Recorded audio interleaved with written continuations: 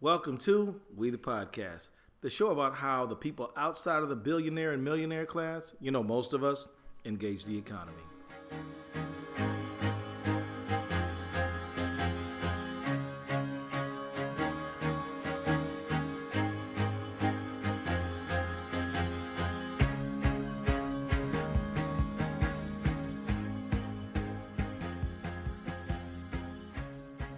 Voter turnout in 2014 was the lowest since World War II.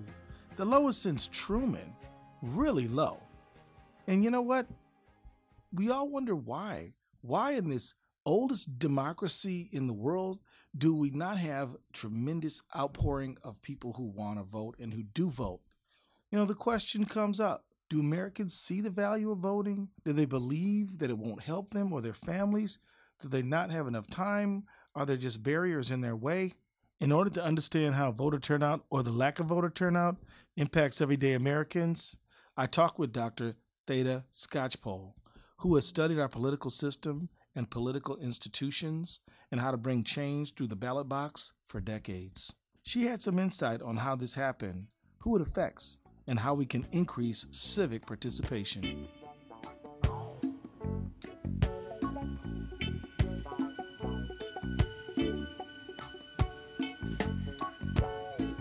Little cigar on a marble stand.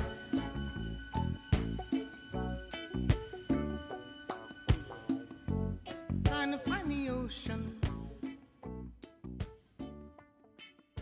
Dr. Skocpol, you've been working on issues of voter participation for quite some time. I wonder, can you talk a little bit about why the issue of voter participation is so important to the average working American?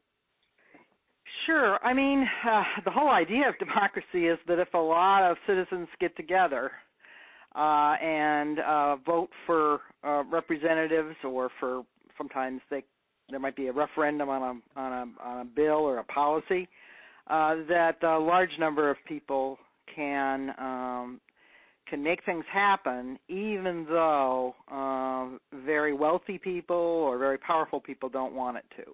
So that's the whole theory behind democracy, and it works only if people vote, and I would also argue join groups with others. Yeah. Could you elaborate on that? The importance of being in a group as opposed to just being some independent actor out there, and how that actually can enhance your political power by being part of a group? Yeah, I mean, we call it civic participation, and actually I've done a lot of work on that throughout U.S. history. If we go all the way back to the time when America was a brand new nation and the French aristocrat Alexis de Tocqueville visited here, he observed that Americans are highly likely to form voluntary groups, just groups of citizens that do things in their community, or band together. He and others were impressed in the 19th century by Americans who could band together in groups that might have a local unit, but they participated at the state level and the national level. Well, in a way, that's a political party, but it's not just political parties. I mean, church groups have done that, moral crusades, veterans associations, farmers groups, unions for workers. And that kind of participation, first of all, it makes a big difference in what governments do, because governments the elected representatives will listen to those groups, and it also makes it easier to vote, because when an election time comes around, these groups usually urge their members to turn out to vote. Yeah, because they can help people do a bunch of things that helps them be more effective citizens. What'd you say? Yeah, it helps. First of all, it's fun to be part of a group, and that makes a difference. But the groups can also kind of inform their members which candidate has a sensible platform. They can hold meetings where people become aware of the public issues. That's an old American tradition, and so being part of groups in between elections is part of what makes people want to vote during elections, and what makes it easier for them to work together to bring about outcomes that help ordinary citizens. Well, in 2014, we saw some record drops in American voter turnout. Yeah. I think we got down to about 33% or something like that. How come that happened? Well, we've got one of the biggest problems in American democracy right now that we've had in a long time. Citizens turn out to vote pretty well for presidential contests, like when Barack Obama was elected and reelected, and probably next November we hope that a lot of people will decide to go to the polls. Even so, the United States is below most other countries in the world. But in those midterm elections, the ones where the representatives, the senators, the congressmen are up, but not the president, it falls by about half. And young people in particular are likely, and minorities are likely to stay home. And that just, let's just put it this way, it sort of undoes everything that happens in the presidential years, because if you elect a president and then 2 years later you don't turn out to support Congress that'll work with that president, it's hard for government to get anything done. Well, what explains it, though? Is it just not as much hype, so people just don't know? Yeah, it is. We have a lot fewer groups that people belong to that urge them to go vote. And I'll get to some of the obstacles that affect some more than others in just a minute. But in a presidential election year, there's so much focus on that. There's so much in the media that people sort of know about it. I mean, probably quite a few people are going to know that if it's Donald Trump versus Hillary Clinton, they're going to realize that next November. So that kind of makes up for the fact that they don't belong to a group that's urging them to go to the polls, or that there are some difficulties getting there, say, on a work day. But those obstacles all come into play when you don't have all of the national hype that surrounds a presidential election. What's the trend line been for working people? Well, lower-income people who work every day are the ones who are less likely to turn out in midterm elections. And think about it. I mean, the biggest obstacle, I read a lot of research on this, and the biggest obstacle is really that in most states, I don't think it's true in Minnesota, but in most states, you have to register to vote on one day and then go to vote on another day. Right. So that's two separate things you have to do. And we know that that's one of the biggest roadblocks. And in some states, the Republicans are making it very, very difficult these days for people to register to vote or to get to the polls. They're canceling early voting days. They're making sure that the polls aren't open very late after a work day. And, many people, they have to go to their jobs on Election Day, or they have family members to take care of. Yeah, well, according to the Brennan Center for Justice, said that since the beginning of 2015, there have been at least 113 bills that have been introduced in 33 states that require photo ID, reduce early voting, or make voter registration more difficult. But the other thing that Republicans did with their control of state governments is that they embarked on a nationwide binge to change voting rules. We've reported on this a lot on this show, but it's not just a series of unconnected anecdotes and news stories, right? Since the big Republican takeover in the states in 2010, 18 Republican-controlled states have changed the rules in those states to make it harder to vote. 18 states. And some of those are still being litigated. And we know that those laws, which have been passing in large numbers in recent years, are having an impact. They're making it less likely for young people, people of color, low-income people, and some very elderly people to vote. So it's making the non-participation problem, if you will, worse. Oh, yeah. So, I tell you another thing. While we're talking stats, in 2012, I found a statistic that said that 80% of the people who make more than $150,000 a year voted, but only 36% of those earning less than $50,000 voted. That's kind of important because it means that not only do wealthier people, no matter what their political ideas may be, not only are they in a position to donate to candidates and stuff like that, they actually vote more. And they do, and that's been true for a long time. Yeah, but it's getting worse. Yeah. And so, what does that mean for a policy agenda that might raise the minimum wage? Does this sort of participation problem impact outcomes? Well, it probably is one of the things it does. I'm a political scientist, and we have to try to nail these things down. We know that elected representatives are more likely to do what wealthy people want than they are to do what middle-income or lower-income people want, and probably that those differences in voter participation are one of the reasons, because politicians pay attention to people that they think might make a difference for their reelection. And voting is one of the things that could make a difference. It's not the only thing. I mean, money talks even apart from voting. But it certainly makes it harder to get those kinds of policies passed that would benefit so many people and that a lot of people tell pollsters they would like to see happen, like raises in the minimum wage or sick pay. We're dealing with student debt. Right. Well, see, the thing is, though, I mean, I think you're right. There's a lot of things that give wealthier people an outsized voice in our democracy. But the one thing that doesn't depend upon money so much is actual voting. I mean, there are costs to get documents to vote, and there are expenses associated with voting. Of course, missing work, you already mentioned that.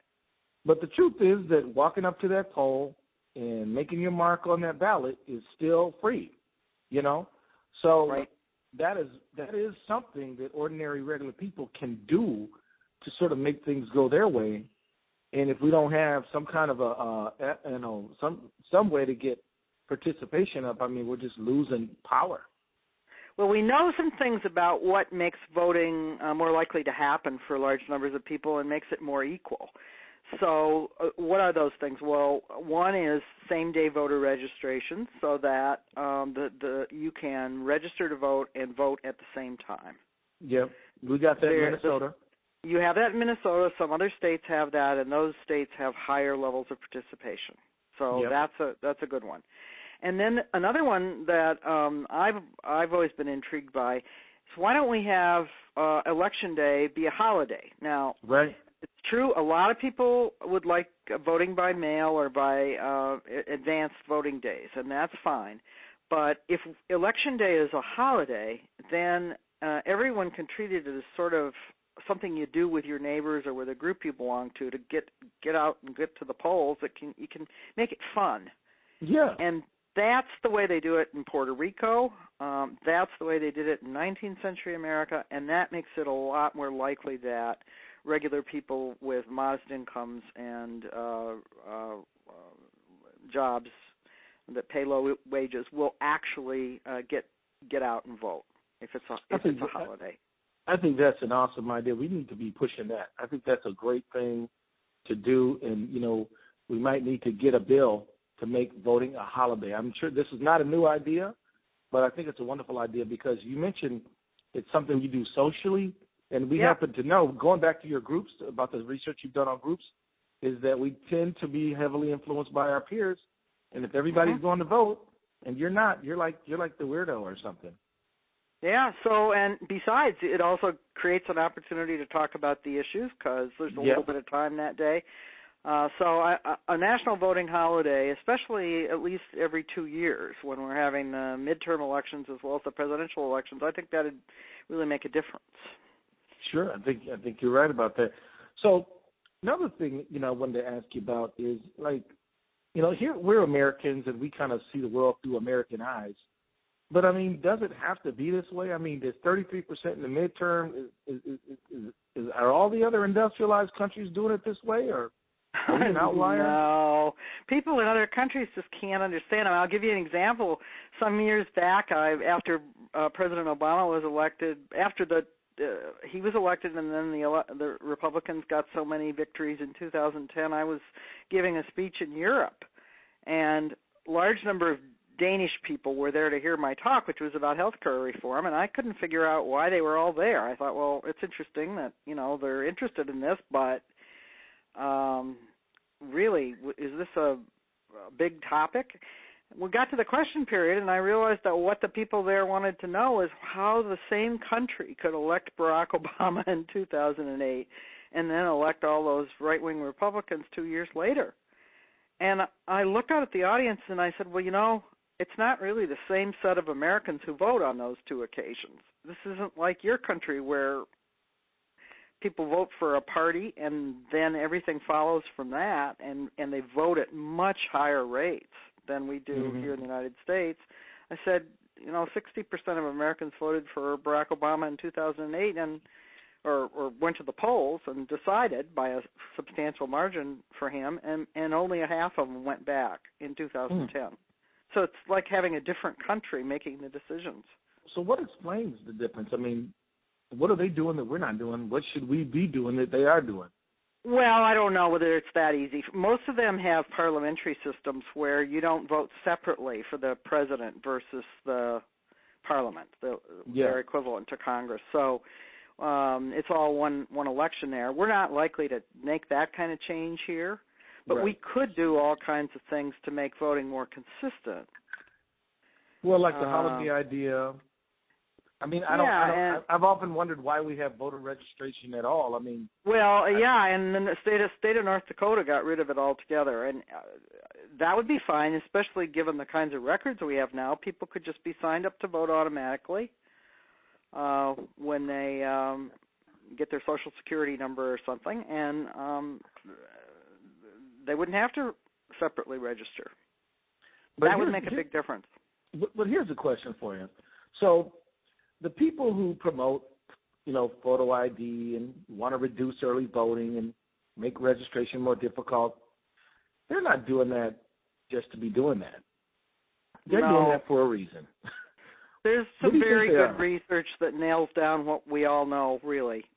They're doing it to make certain groups of people, Democrats, make it harder for them to vote. So fraud that takes the form of a voter appearing to vote for someone else or voting twice, that almost never happens.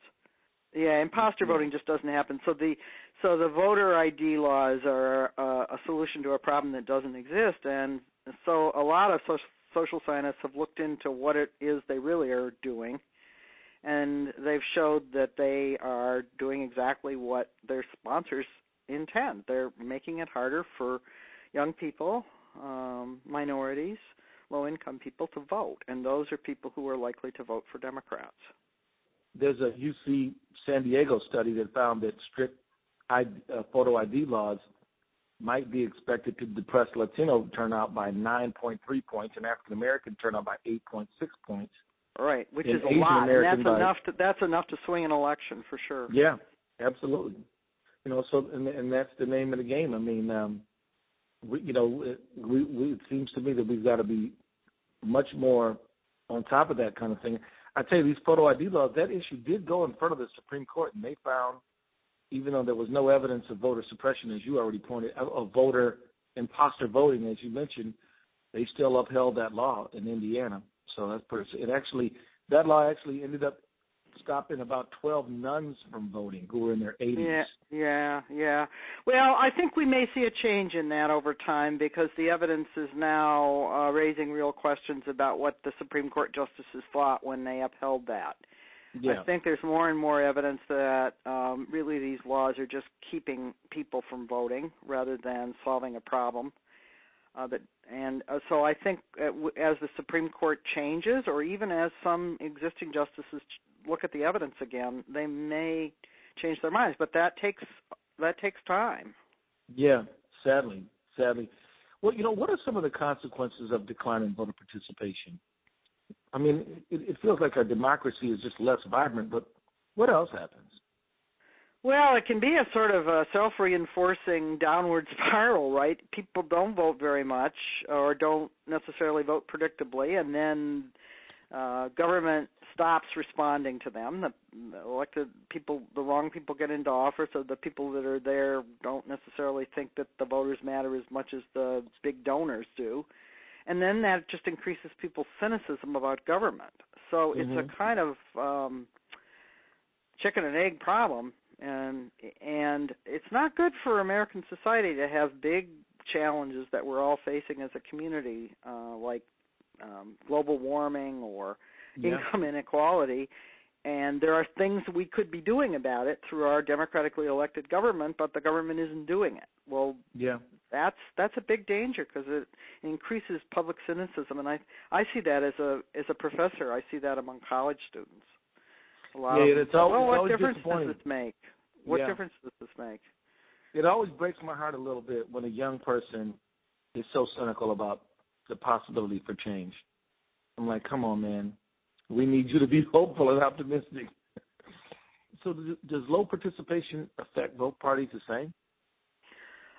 Well, it can. I mean, it's not a good thing for either party, and I want to say that because ultimately I don't think it's a partisan issue. And if you look back over many decades, first one party then the other gets into this game of trying to suppress the vote or change the rules to make it hard because they think they're going to win if fewer of the other party's supporters go to the polls.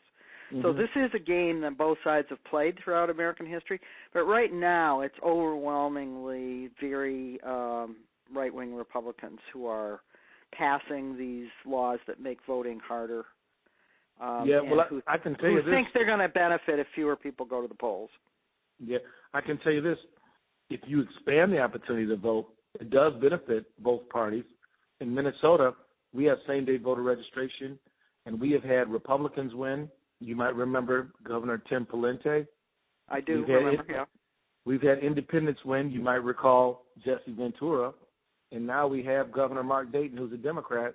I mean, we've had all three. So it doesn't necessarily hurt you. Yeah, and it's an important issue for all of us, regardless of our party beliefs, to recognize it's central to democracy. We all are going to benefit if all citizens are inspired to vote and if they can vote. So I think it's an important cause. In some ways, it's even more important than the cause of trying to get money out of politics. I think trying to get the voters into politics is even more important. You know what? I think you're right. Dr. Scotch-Poll, you've been really kind giving me a few minutes. I want to say thank you for all the great work you've done. You and people like Robert Putnam have been inspiring me for years, and I really am grateful for all the work you've done over the years.